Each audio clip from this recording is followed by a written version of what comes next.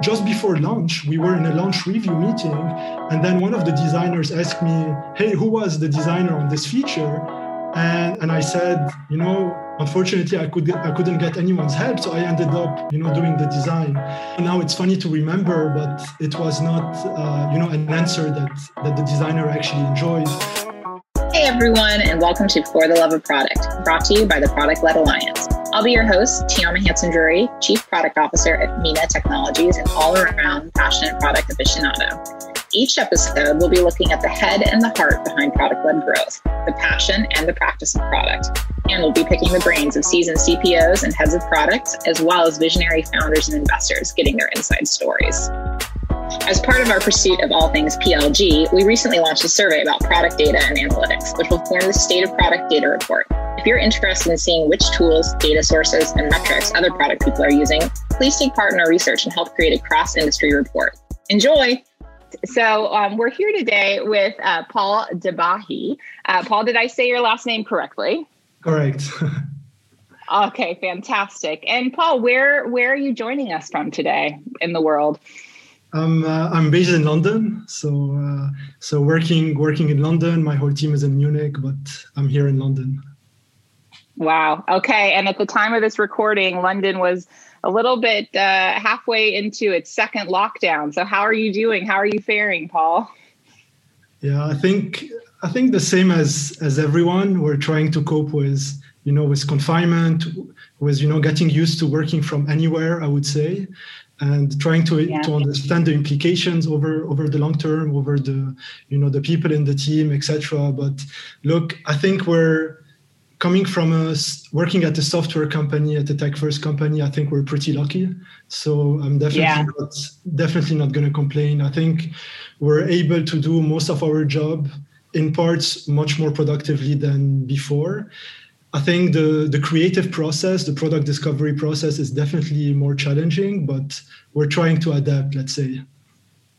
Okay. Well, I look forward to diving into that more. But before we do that, let's introduce you to our viewers. And so I guess to kick things off, why don't you tell us a little bit about you and your background and how you became the CPO at your current company, Joyn, which we'd love to know a little bit about Joyn and who they are and what they add to the world. Sure. So let me tell you in summary, quickly about my background and how I, came to start at Joyn. So I was, going back to the start, I would say that I was one of those ambitious but naive engineering undergrads who ended up working in investment banking in London for multiple reasons that would require another podcast, I would say. When I started working in M&A, in investment banking, I quickly realized that this wasn't for me in terms of, the culture, the work environment, the type of work, the responsibility that you were given, because at the end of the day, you're in an advisory role, you don't really have skin in the game. And so I quickly decided to go back to what I really liked and what I knew I liked before taking this investment banking role, which was, the engineering world, the tech world, the ability to build products and really have an impact. And at the end of the day, skin in the game. So that's when, beginning of 2012, I joined the German incubator called Rocket Internet right at the start of their international expansion. So I was one of the first employees in Dubai. And I helped them, build their e-commerce presence in the Middle East from Dubai. So at first, the main focus was on building the company. So I helped them build, the customer service team, the offline marketing team, etc. I would, hire the people, start, if you want, kickstart, the team, and then hire someone to take my position. Product, there wasn't really a product team at first because, in a startup, I don't think that you need a product team, right from the start. So we had the engineering team with some engineering leadership. And I would say that the product responsibilities were scattered, among, the co-founder, a bit of, myself, the engineering lead, etc. But we reached a point where we really felt that we needed some, product direction. We felt that we needed some people to look at the data, to care for our users, etc. And that's when I stepped in to actually build, the product team, from scratch at a venture called Namshi.com, which is one of the biggest, e-commerce companies now in the Middle East. So this was my official entry into the product management world, if you want. And after this, I decided to go to the States, where I did an MBA at Harvard Business School. Now, I always liked product management, and I knew that I wanted to stay in product management. But a lot of people actually use their MBA to change careers. So many of my friends were in, let's say, in a private equity, and ended up, going into product management at some of the big tech companies who actually value, the MBA degree. Who actually value the MBA degree. And so after my MBA, I worked at Google in California, and I was based in Mountain View at their headquarters. So I led 2 products there. I led search for the Play Store and apps and game search on Google.com. And after 3 years, for personal reasons, I decided to come back to Europe, where I think I want to stay over the long term. And this is where I got the opportunity at Joyn. Basically, the the ex-CEO of Joyn used to work with me at Google, and when he knew that I was coming back, he offered me this position, and I was interested. I joined Joyn before their first launch, and I was attracted by 2 opportunities. The first, the opportunity to build a pan-European streaming player, and 2, the opportunity to build a real strong tech team. And that's why that's how and why I ended up at Joyn as a CPO. Now, for the second part of your question, you asked me to tell a bit about Joyn, what the company is about. So I don't want to be too long here, but if we go back to the start, I think Joyn was born from the initial belief that broadcaster content is still interesting and still sought by audiences and the new generation. And I'm talking about content such as The Voice, The Masked Singer, Germany's Next Top Model, etc. We didn't believe that this type of content is dead. And so the way Hulu was created in the US, Joyn was created out of a joint venture between 2 big broadcasters, so ProSieben and Discovery. And so in terms of the service that we offer, we're a freemium service. So we have an AVOD offering, which is a free ad-supported offering, and we have an SVOD offering, which is a subscription-based offering with a bigger catalog, HD, less to no ads, etc. So it's a bit like Spotify, but for in entertainment. In terms of content forms, we have different content forms on the platform, from 60 plus live TV channels. We have the whole catch-up experience around them, and offer on-demand videos as well. And lastly, just to give you an idea of our growth so far, I think we've been pretty well received by the German market so far since our launch in June 2019. So in a bit more than a year, we're already at around 7.5 million monthly active users. And so now we have the responsibility to keep on bringing value to them.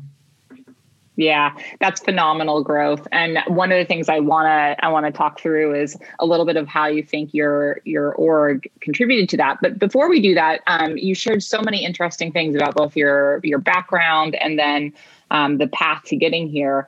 I want to ask a little bit about, one of the things you mentioned is that when you did your MBA at Harvard, a lot of times people use that to change careers. You did it because you wanted to kind of fill in to me, what was it going to add to your kind of your journey in product leadership? Because it sounds like at that point, you were pretty clear that you were enjoying the product management function after kind of standing it up and having such success, right, with the e-com. So why did you think the MBA was an important next step? I think the MBA at Harvard was my way into the American market, and I think this was the most important factor for me. I always knew that, before coming back to Europe and settling in, and I always wanted to get this, American experience where everything is different and where people and companies operate at completely different scale, where the tech world is years and years ahead of Europe, I would say, etc. So being able, or getting the chance to work in a tech company, and I was lucky to work at Google, I think was, one of the reasons why I wanted to go to the US first and do an MBA, I would say. Okay. Yeah, and so another what I wanted to add, to my question, to my answer, and another reason for doing an MBA was, to get such an important network, which I think in your professional life is very important, and I always thought that this network would be, would unlock a lot of opportunities, a lot of business opportunities, or even my next job. So that's why I thought that, another addition that the MBA can get you is this amazing network, I would say. Yeah, I couldn't agree more. I mean, and that's one of the things that, I really love about, the Product-Led Alliance is that for those people who have yet to build out that network, it really does provide you with an opportunity to meet so many other product professionals around the world. And without that network, as you mentioned, both in the tech and the product space, there's so many doors that you may not have open for you, or you may not even know are there to knock on. Right. So I think I really identify with that. So, okay. There's so many interesting things, and I know we're going to cover them, but one of the things that you just mentioned was the phenomenal growth that Joyn has had over the past year. So for you guys to have basically been been live in market for a year and to be at 7.5 million users is phenomenal. Talk to us a little bit about the journey, and the role that product has played in this, right? Talk to us about both, and I'm interested both in, how you see your role having been to contribute to this, but also within the organization at Joyn. Of course. So I think one of the most important decisions that we took, or before launching our first product, the company leadership decided that, Joyn is going to be a tech-first company with a media focus. And I think this was a very important decision with a lot of implications on, the people we hire, how we do product discovery, the way we develop our product strategy, etc. So just to repeat, because it was such an important decision, I think that impacted a lot of things. So Joyn was not going to be a media company with an IT back office, if you want, but a real tech company with a media focus. So in this context, the product team had an even bigger role to bring clarity, alignment, throughout the whole organization.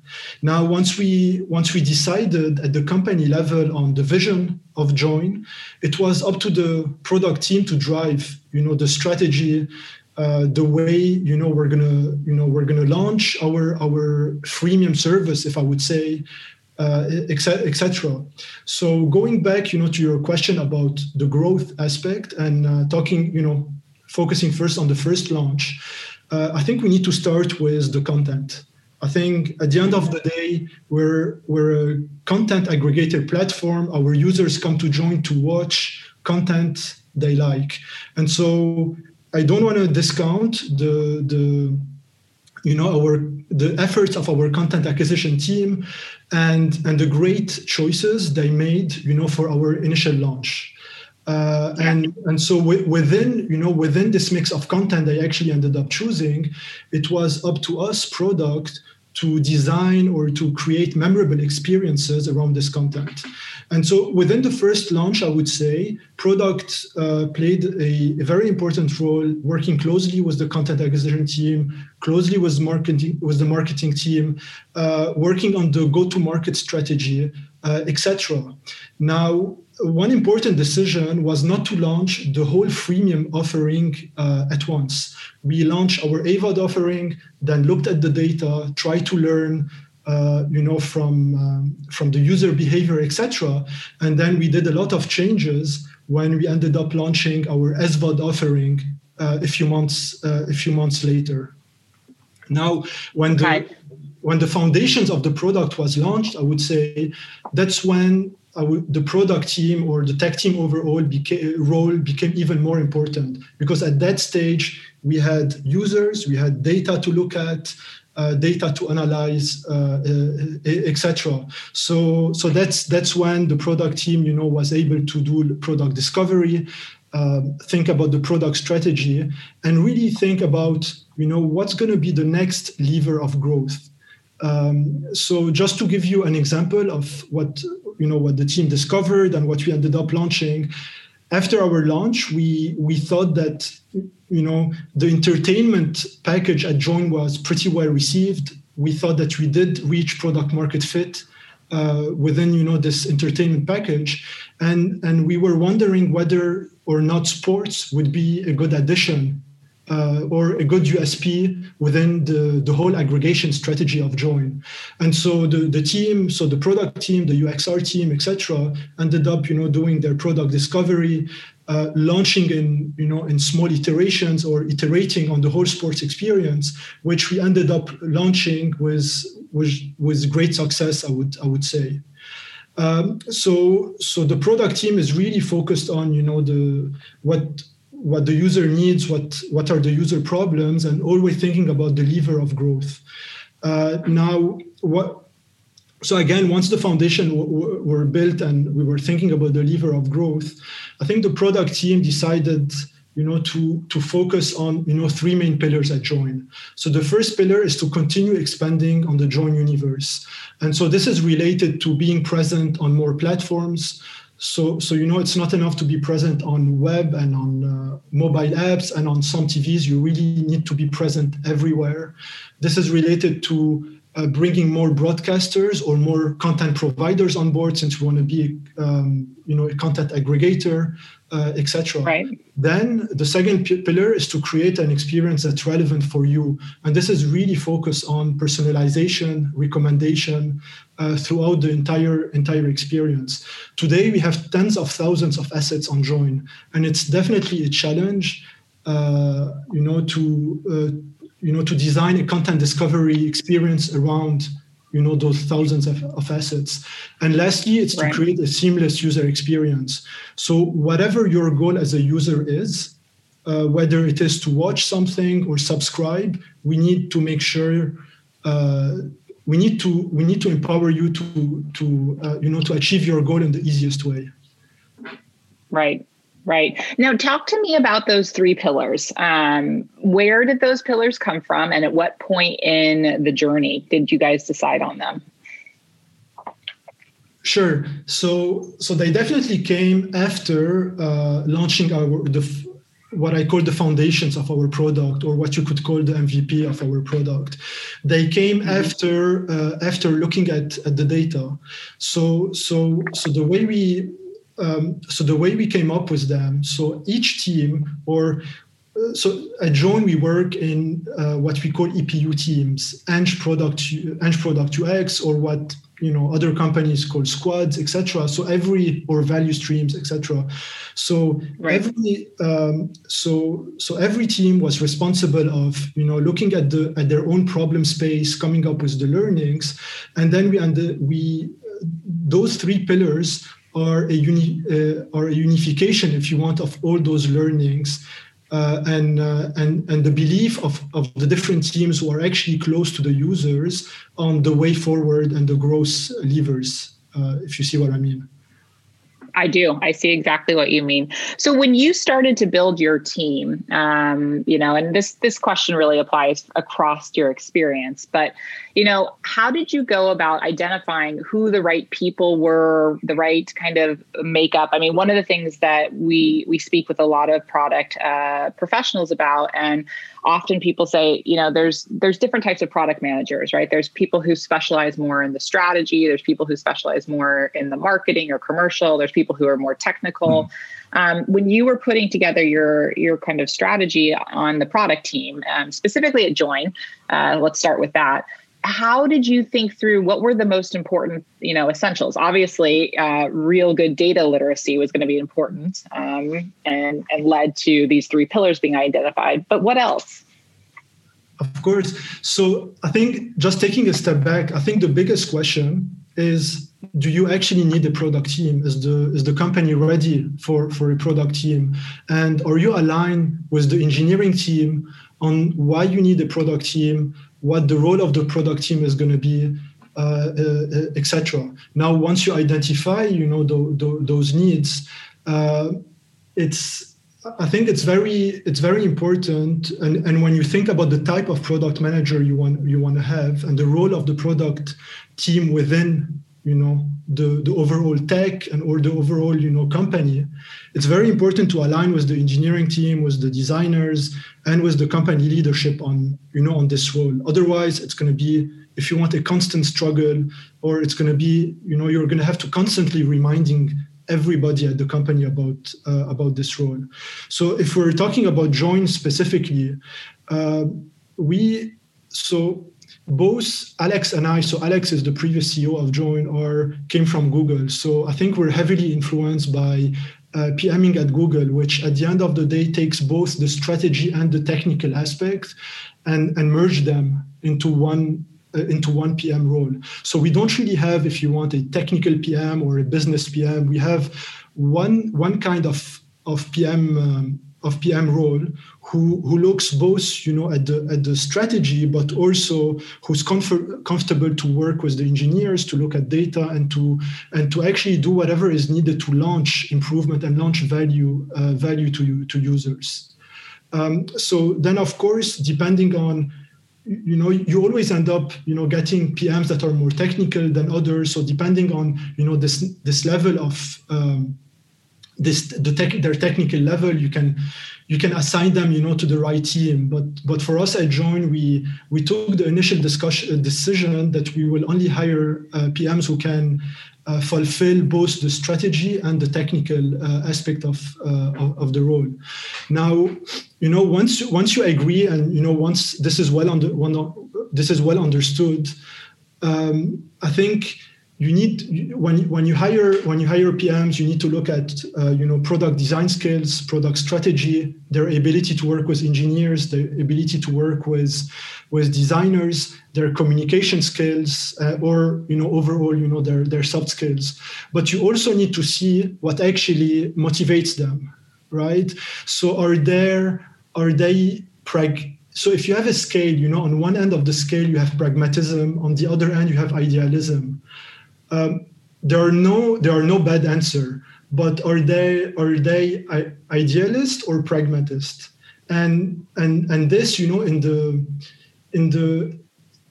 in the environment, in the context of a startup, this is a very important, decision that they will have to take. Otherwise, they will be frustrated. So, for example, if you work, on a product that touches abuse and spam, I would say that idealism is much more important than pragmatism, because you want to be sure that your launches are ideal, and really, because those launches are very sensitive. But in the context of a startup that's scrappy, that needs to move fast, I would say that pragmatism is more important. So I think you need to see what also motivates those PMs, and beyond just the product skills I mentioned. Yeah, absolutely. Well, and so, when you obviously were joining, or when you were building the team at Joyn, that was a very different experience than building out your team at Google. So, following your analogy there, were you looking at hiring more scrappy PMs when you were at Joyn, or did the idealism play an important role just because of the importance of, creating that seamless user experience around the content streaming? I think if you look at our current life cycle, or the current stage where we are at Joyn, I think we're definitely hiring for PMs who are scrappier than, if you want, than idealist, who are very data driven, and who actually like to work in a, I wouldn't say chaotic, but in a scrappy environment. Right. Right. Absolutely. Yeah, that makes a lot of sense. One of the things that you focused a lot on, and I really latch into it because of my background in consumer insights data. So you keep mentioning, going through the data, referencing the data. What is Joyn's approach to, staying connected to the user, right? I can make some assumptions about the type of data streams that you guys are analyzing, but for our listeners, talk to us about how you guys look at user data, and is it, strictly quantitative? Do you look at qualitative feedback as well? How do you stay close to your users? Sure. I would say that we follow the traditional, if you want, ways of looking at data and staying close to users. So we value both the qualitative aspect and the quantitative aspect. So on the qualitative side, there is a team called Research and Insights at Joyn, which is the equivalent of a UX or UX research team, who actually conducts interviews, help the team with design sprints, help the team with, the whole brainstorming process, aggregate, qualitative feedback from different sources, from the Play Store, the App Store, or from, any other type of feedback we get from the customers, such as, for example, from customer service too. And those, qualitative feedback actually serve us as pointers, into what could be wrong. We don't treat them, we don't give them statistical significance. There's always the quantitative side to confirm those qualitative findings, but we do value them a lot and we do use them as pointers. Now, of course, on the quantitative side, now, as a startup, we're still building, our data pipeline, the data that we actually log in our systems, etc. But on the quantitative side, we do try, to, depending on the problem space, we do try to look, deep into the user behavior, their drop-offs, how they use our system, their retention rate, etc. But I would say it really depends on the goal of your data deep dive and what you're trying to discover. Absolutely. And do you guys use the concepts of personas at Joyn, or is it really, kind of back to the squad or the EPUs, kind of problem space that drives the user kind of factor in each design sprint? Or how does that concept work at Joyn? Sure. So to tell you honestly, I personally, and not only at Joyn, but I think throughout my experience and throughout working with different PMs, I think I and different people I worked with always struggled with the concept of personas. Now, I know there are different, definitions of a persona, but the concept of, there's a lady in her, in her 60s who stays at home. So I would say it might give you, different perspectives, but that's it. I actually always struggle to really integrate, this concept into product discovery, I would say. But what my teams really try to do is to identify problem spaces and to really understand who our users are and how they use our different platforms, how they browse on Joyn, etc. And based on those problem spaces, we try to talk to users. Depending, if we take the qualitative aspect, we try to record sessions, talk to users, etc., in order to discover more about who our users are, the points of failure of our, experience, etc. Yeah. Before we start to move on to the next section, how does your team identify that it's a problem space worth working on, right? How do you guys determine the prioritization, and what's a sign that this is actually a problem space that you guys need to focus on? Sure. So I would say there's definitely a lot of problem spaces you can focus on, with different scope. I think the most important is to agree on prioritization guidelines. Once you agree on those prioritization guidelines at a high level, it gives, some direction to the teams on, how to look at or how to prioritize, the problem spaces. Now, every team is responsible to when they identify a problem space and when they communicate, they need to seek, wider feedback from everybody in the team. I really insist that, PMing or even, the work within the squad is not, a individualistic, experience. It should be a collaboration. They should always seek, external or other people's feedback. So I ask them to determine the user problem, why it's important to solve it, how bad it is, what's going to be the impact on our metrics, or what value it's going to bring to the user. Once those questions are answered, if using, the high-level prioritization, you end up, prioritizing, the problems from, let's say simply from the most impactful with the least effort to the least impactful with the most effort. This is a bit of a simplification, I would say, but I think you got the gist of it. Absolutely. Yeah. And how much do the three pillars kind of play into that, right? Is there kind of an aligning that you only work on problem spaces that are serving one or more of those three pillars? Sure. So I would say when we came up with those three pillars, I asked my team to suggest problem spaces, answering why we need to look at them, again, how important they are, the impact we can have. I asked them to suggest those problem spaces before we actually came up with the three pillars. Now, it really depends on your philosophy on, decision making, bottom up versus top down decision making, etc. But I think where I am now with my team, we're keeping this, open for experimentation. So sometimes I try to be more involved. Other times, they try to be more involved. But for those three pillars, specifically, it was, I would say, a team exercise where there was, if you want, a common understanding of, the vision, where we're going.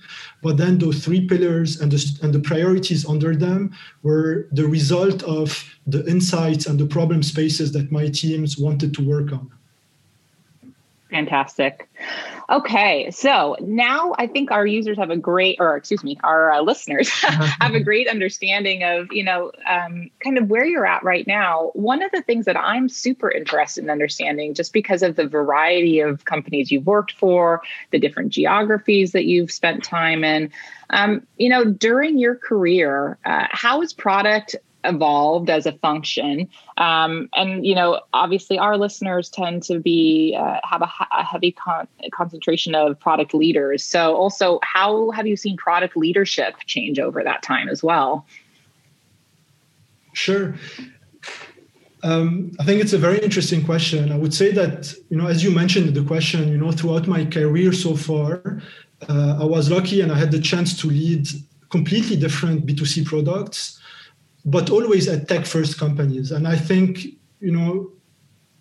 I think my answer would be different if those companies were not tech-first companies. But I would say that product management changed substantially depending on the maturity of the company, the maturity of the product, the growth stage, etc. And as you mentioned about geographies, and this was something very interesting I discovered when I came back to Europe, I found that product management and the mindset around product management is quite different in the US than in Europe. This might be an overgeneralization, but this is what I've observed so far from working at Joyn, interviewing people in Europe, talking to other startup and companies here in Europe. So I've always had to go through a period of adaptation when shifting from one environment to another. And one anecdote that I like to say without going too much into details.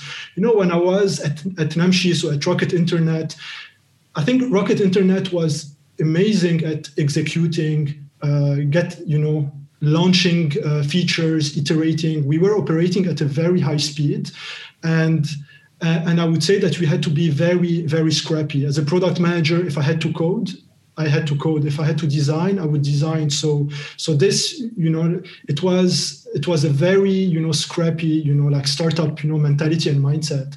And so when I went to Google, during my first project at Google, I struggled to get designers to work with me. It was still my first project. It didn't really get prioritized, for everybody to work on. So I directly put my, Rocket Internet hat, and I did the design myself. And I didn't. It was definitely naive from my side, but I went through the different reviews, and apparently it was. I mean, let's say that it was simple enough for me to be able to do the design myself. And then just before launch, we were in a launch review meeting, and then one of the designers asked me, "Hey, who was the designer on this feature?" And I said, unfortunately, I couldn't get anyone's help, so I ended up, doing the design. And I cannot. It was, now it's funny to remember, but it was not, an answer that the designer actually enjoyed. And this was, a big learning from me. As at Google, you need to respect the different, position. You need to trust, the people, and you need to go a bit more through the process than in a startup, I would say. And I say, this anecdote, as a kind of, adaptation, a kind of period of adaptation I had to go through when I went to Google. And it was the same when I came back to Joyn. I also had to, to leave behind my, big tech company, mindset. Of course, keep, the good things that I learned at Google, and then develop, my own way of working at Joyn. So I definitely had to adapt, my product skills, my ways of working for the context at Joyn. And this is putting aside the changes in PMing that result from different users, audiences, types of business, whether it's B2C or B2B, etc. So the product keep on evolving, and I think we all have to adapt. Absolutely. Well, and one of the things you mentioned early on is the difference between, European and American product. And, I've certainly seen this. It seems, at least in my experience, that a product is less integrated in certain markets in Europe. Has that been, and has that been your experience as well? Or, you mentioned earlier on from a technology perspective that, in America, several years ahead from a technology perspective. What have you noticed about European product mindset, product strategy, kind of product discipline as opposed to American? Sure. I think it's I would love to see some statistics over, that would validate my answer, or I would love to see like a more in-depth, analysis. But here's what I've seen so far. As you said, the understanding of a product team in the US is much more understood. Product teams are more integrated in any, tech company. Product processes are much more fluid, I would say, than in Europe. And I would say that the concept of self-organization and autonomy are more well understood in the US than in Europe. What I've seen in Europe is the prevalence of a lot of methodologies or a lot of frameworks, such as a lot of Scrum frameworks and some rigidity that result from those. I've also seen a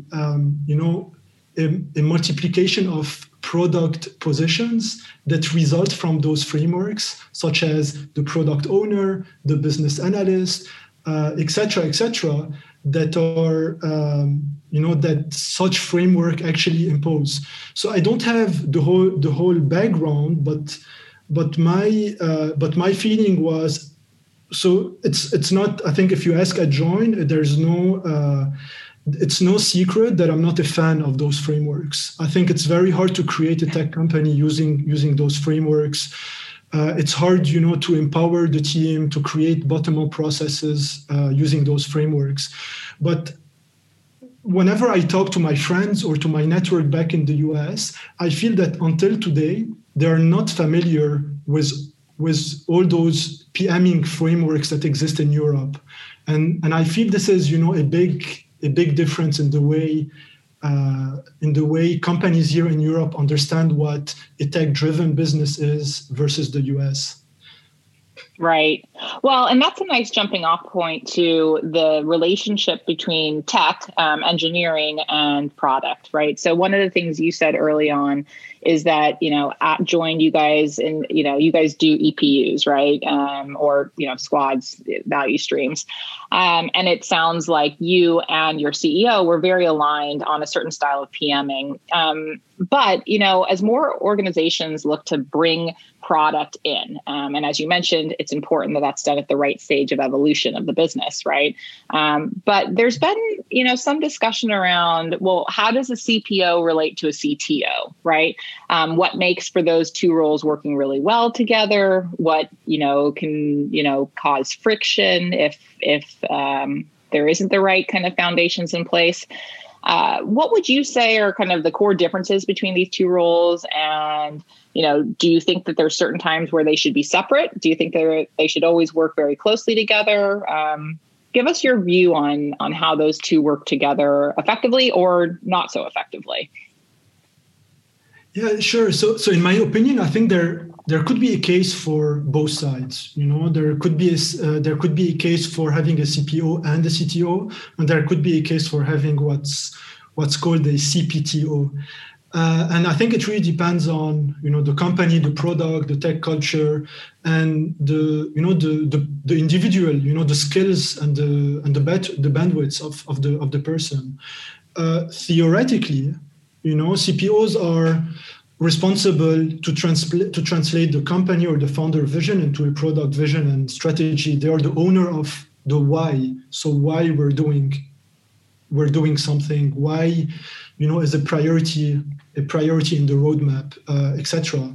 I think they should have a deep and a very strong industry knowledge, a very strong understanding of what product management is in order to be able to build, product teams and product vision, at that company.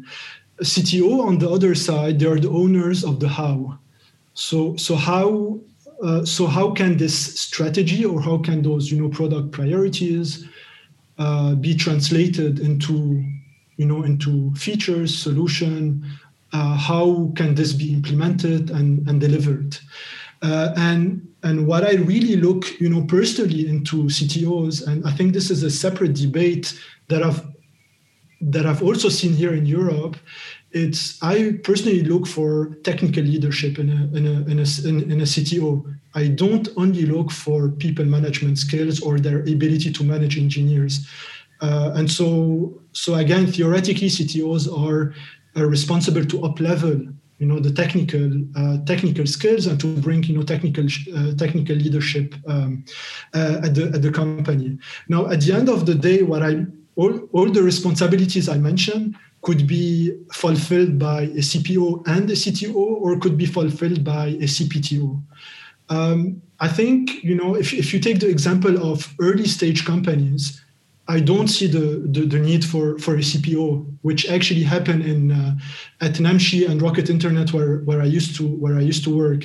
At the beginning, the CTO and the co-founder or the founder can both do the product responsibilities, or in some cases when the company grow, if an individual has the bandwidth to fulfill all the responsibilities I mentioned, I think it's fine, but I definitely think it becomes very lonely, and it becomes quite hard.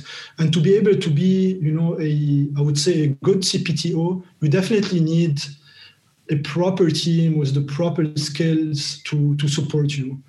Now on the positive side of a CPTO, everything is more centralized. So there's more centralized accountability, more centralized ownership, more centralized reporting, decision-making, etc., which makes a lot of decision on the tech side more fluid, faster, etc.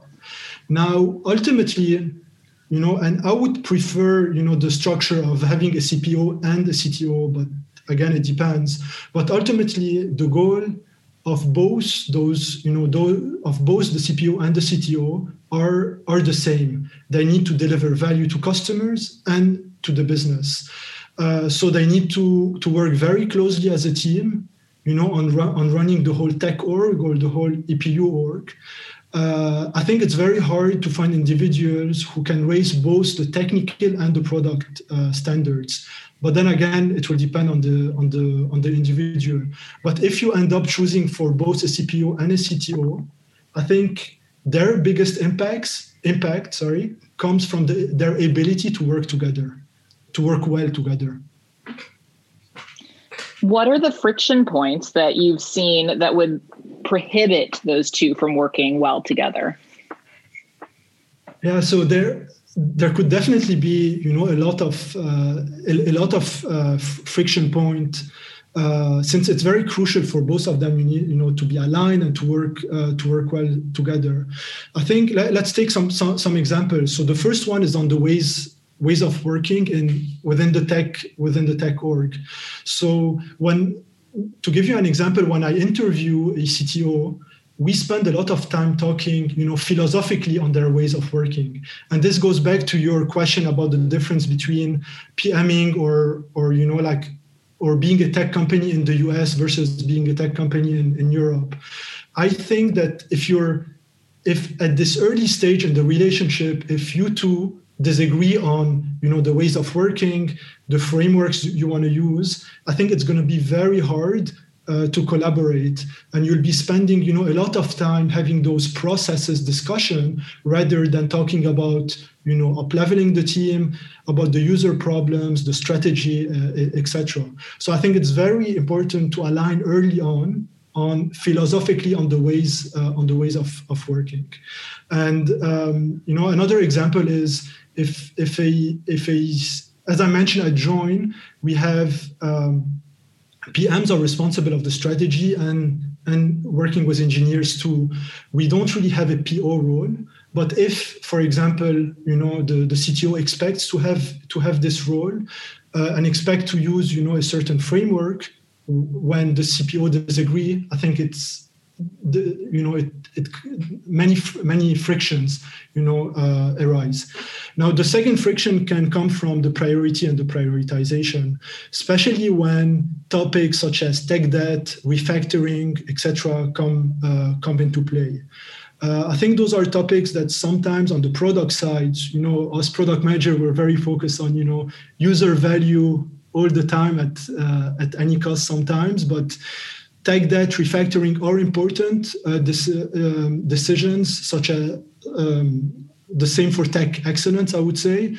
But agreeing on the priorities is very important, and if not agreed on, I think a lot of friction, comes between the two roles, and ultimately, everything, results into the product strategy.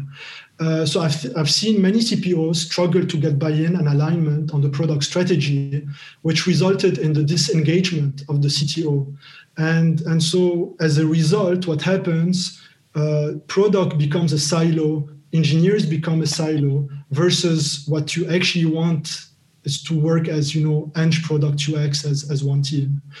I mean, there's a lot, of friction point. I haven't spoken, about, personality, personality differences, trust between us. But, those were some of the examples that came to mind. Absolutely. Well, and I could talk to you for 2 hours. It'd be interesting to hear that. But in the efforts of keeping you only using up the time that you've allotted, it makes me think, as you're talking about kind of the philosophy and the approach, obviously our group is called PLA, right? Product Led Alliance. What does being product led mean to you? Because I think that somewhat relates to the discussion between CPO and CTO philosophies, and then of course the organization, right? Being a tech first versus, at least in the case of Joyn, if it had been media focused first with, kind of tech second. So what do you hear when someone says product led? What does that mean? Yeah, sure. I think we might be talking about the same concept. I usually prefer the word, tech-led, since it's more inclusive of, the engineers and the designers. But I think the concept is the same. Overall for me, both terms mean shifting the way we care about our users and shifting the way decisions are taken. So in a tech-led company or in a product-led company, for example, everyone is focused on serving the needs of the customers, of the users, within the constraints of the business and not the opposite. So this definitely implies greater responsibility and accountability of the tech org, who's now responsible for looking at data, user problems, performing, proper product discovery, etc., leading to roadmaps, OKR planning, etc.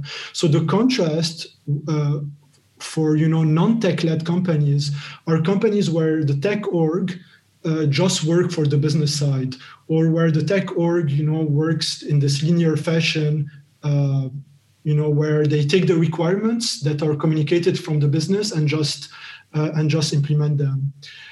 So today, it's interesting enough, you hear a lot of old businesses wanting to digitally transform to become tech-led or product-led businesses, which I think is hard because it's mainly a question of mindset rather than changing your processes. Mm-hmm. Absolutely. I think that's one of the most difficult things, right? Because it's behavior change, but at the macro level, right? It's actually changing your mindset and the way that you fundamentally think about what your mission is, right? And how you go about that mission. So I agree with that. I'm guessing, but I don't want to assume. I'm guessing that you would describe Joyn as being, product led or tech led. But I'm curious, is that a correct assumption? Yeah, that's the right guess and the right assumption. Would you? I have a question for you. You've been, over the lifetime of your career so far, you've been blessed to work in, it sounds like, mostly tech-led, product-led companies, which I think certainly makes it easier to build, which is, going back to you and coming out of your initial, career experience in the M&A space. That was what you were driven by. What would it take to get you to ever consider coming to a company that's, maybe not product-led, but is looking to transition towards that?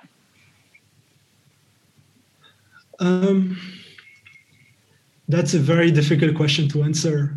I don't think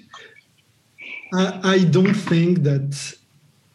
Look, there's nothing. I'm not against the non-tech led businesses. If you see what I mean, I think it's fine.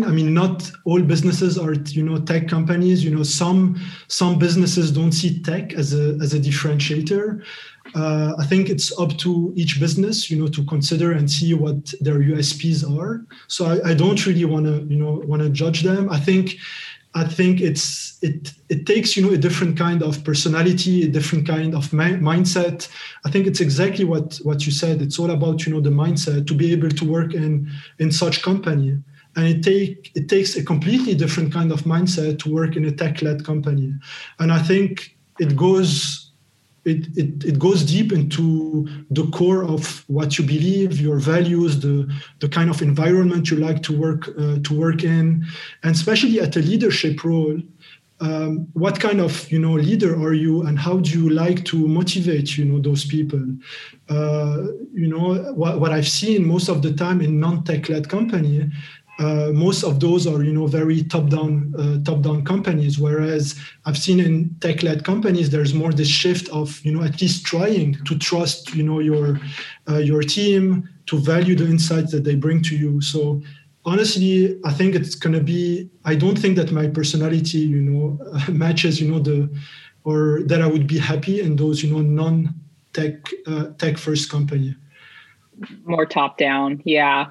I think that's a really interesting question for a lot of our listeners, especially those who are founders or creating companies, because it really speaks to your talent, right? And who you're able to attract. So thank you for answering that. Do you have time for two more questions? I know we're right at the hour. No, yeah? I do have time, of course. Okay, fantastic. Okay, so two questions. One is about you, and if you could go back to your, earlier days, you're right out of college, right, and you're working in the investment banking and M&A space. What advice would you give to yourself about, how you were going to get to here, or at least knowing what you know now? Sure, I think. There might be a lot of tips and advice that I would give to myself, but maybe just if I have to choose one, is definitely to find a mentor, to find the right mentor for you at an early stage. You could find different mentors depending on the career stage, etc. But remember that you're not alone, right? It becomes very lonely as a PM, or it could be very lonely when you take career decisions when you graduate, to take those decisions by yourself, and being more informed and taking informed decision, I think will make you more fulfilled, in your job. So I think it's very at first, I found the PM role, and even like some of my PMs, still, say it tell me, give me back this insight, which I agree with, that the PM role can be lonely and can be tough, and sometimes, you're stuck into your problem space that we've spoke many times about in this discussion. So I think it's very important to find a mentor who can give you other perspectives. Who can give you confidence over a plan that you have, who can understand you. Really, I think this person can be a real asset and a differentiator in your career. So I would definitely try to find myself a mentor, I would say. What for the baby product managers out there, or even those who are midway through their career but haven't been lucky enough to find a mentor? Any advice on ways to seek that person out? Yeah, look, in bigger companies such as the Google of the world, the LinkedIn, etc. I would definitely, there are some mentorship programs, but I would definitely recommend you to reach out to other PMs, to more senior PMs within Google, and be explicit. Don't shy away. Just tell them that you would really appreciate their help if they would accept to be a mentor, for the reasons. What you would expect from them, etc. It becomes a bit trickier when you work in very early stage startups, and if you don't really have a network. There's I would recommend those undergrad or new PMs to check resources or groups such as product led or mind the product, and all those like product groups, and try to definitely be involved and be present in the product discussion. And whenever they get inspired by someone, if they can reach out, I think I think that this will be this could be a way. Otherwise, to seek or to check with those groups if there are any mentorship programs they could be part of. Okay, I think that's really sound advice. And I think the most important thing for people to realize is that, the worst thing that can happen is someone can say, sorry, I don't have the ability to do it right now. But, often I speak with people and they're nervous or they're intimidated to reach out and do exactly what you said, which, I admire your work. I'd love to learn from you. And here's what I'm willing to bring to the mentorship program or process. Would you be able to help me with X, Y, and Z? People love to hear that type of an outreach. It shows initiative. It helps the potential mentor understand exactly what you're looking for in a mentor-mentee relationship. So I think, Paul, your advice is really sound. And I hope for anyone who's listening that wishes they had a mentor to think about your network and think about people that you would like to learn from and reach out to them. There's nothing bad that could happen from that. Okay. Finally, last question. And this is a fun one. So the people who listen to this podcast, we're passionate about product, right? Otherwise, we wouldn't be spending time listening to this. So say there was a museum dedicated to the world's most important products. And this could be everything from, pulling on the old analogy of, the horse and buggy versus the car. It could be, Netflix. It could be anything. What 3 products would you put on display or vote to have put into the museum, and why would you choose those? Sure, it's definitely a big responsibility, that you're giving to choose, the most important products, as you said. But for the fun of the question, I wanna think about 3 tech products that have been doing great, this year, and that merit a place in this museum. And by doing great, or by the importance that you mentioned in your question, I mean by really creating user value. And I just for the fun of the question, I want to focus on this year. So the first one would be any NGO fundraising platforms such as GoFundMe, Just Giving. So for context, as you might know, I'm Lebanese, and so the country unfortunately had to go through a devastating explosion on the 4th of August of this year.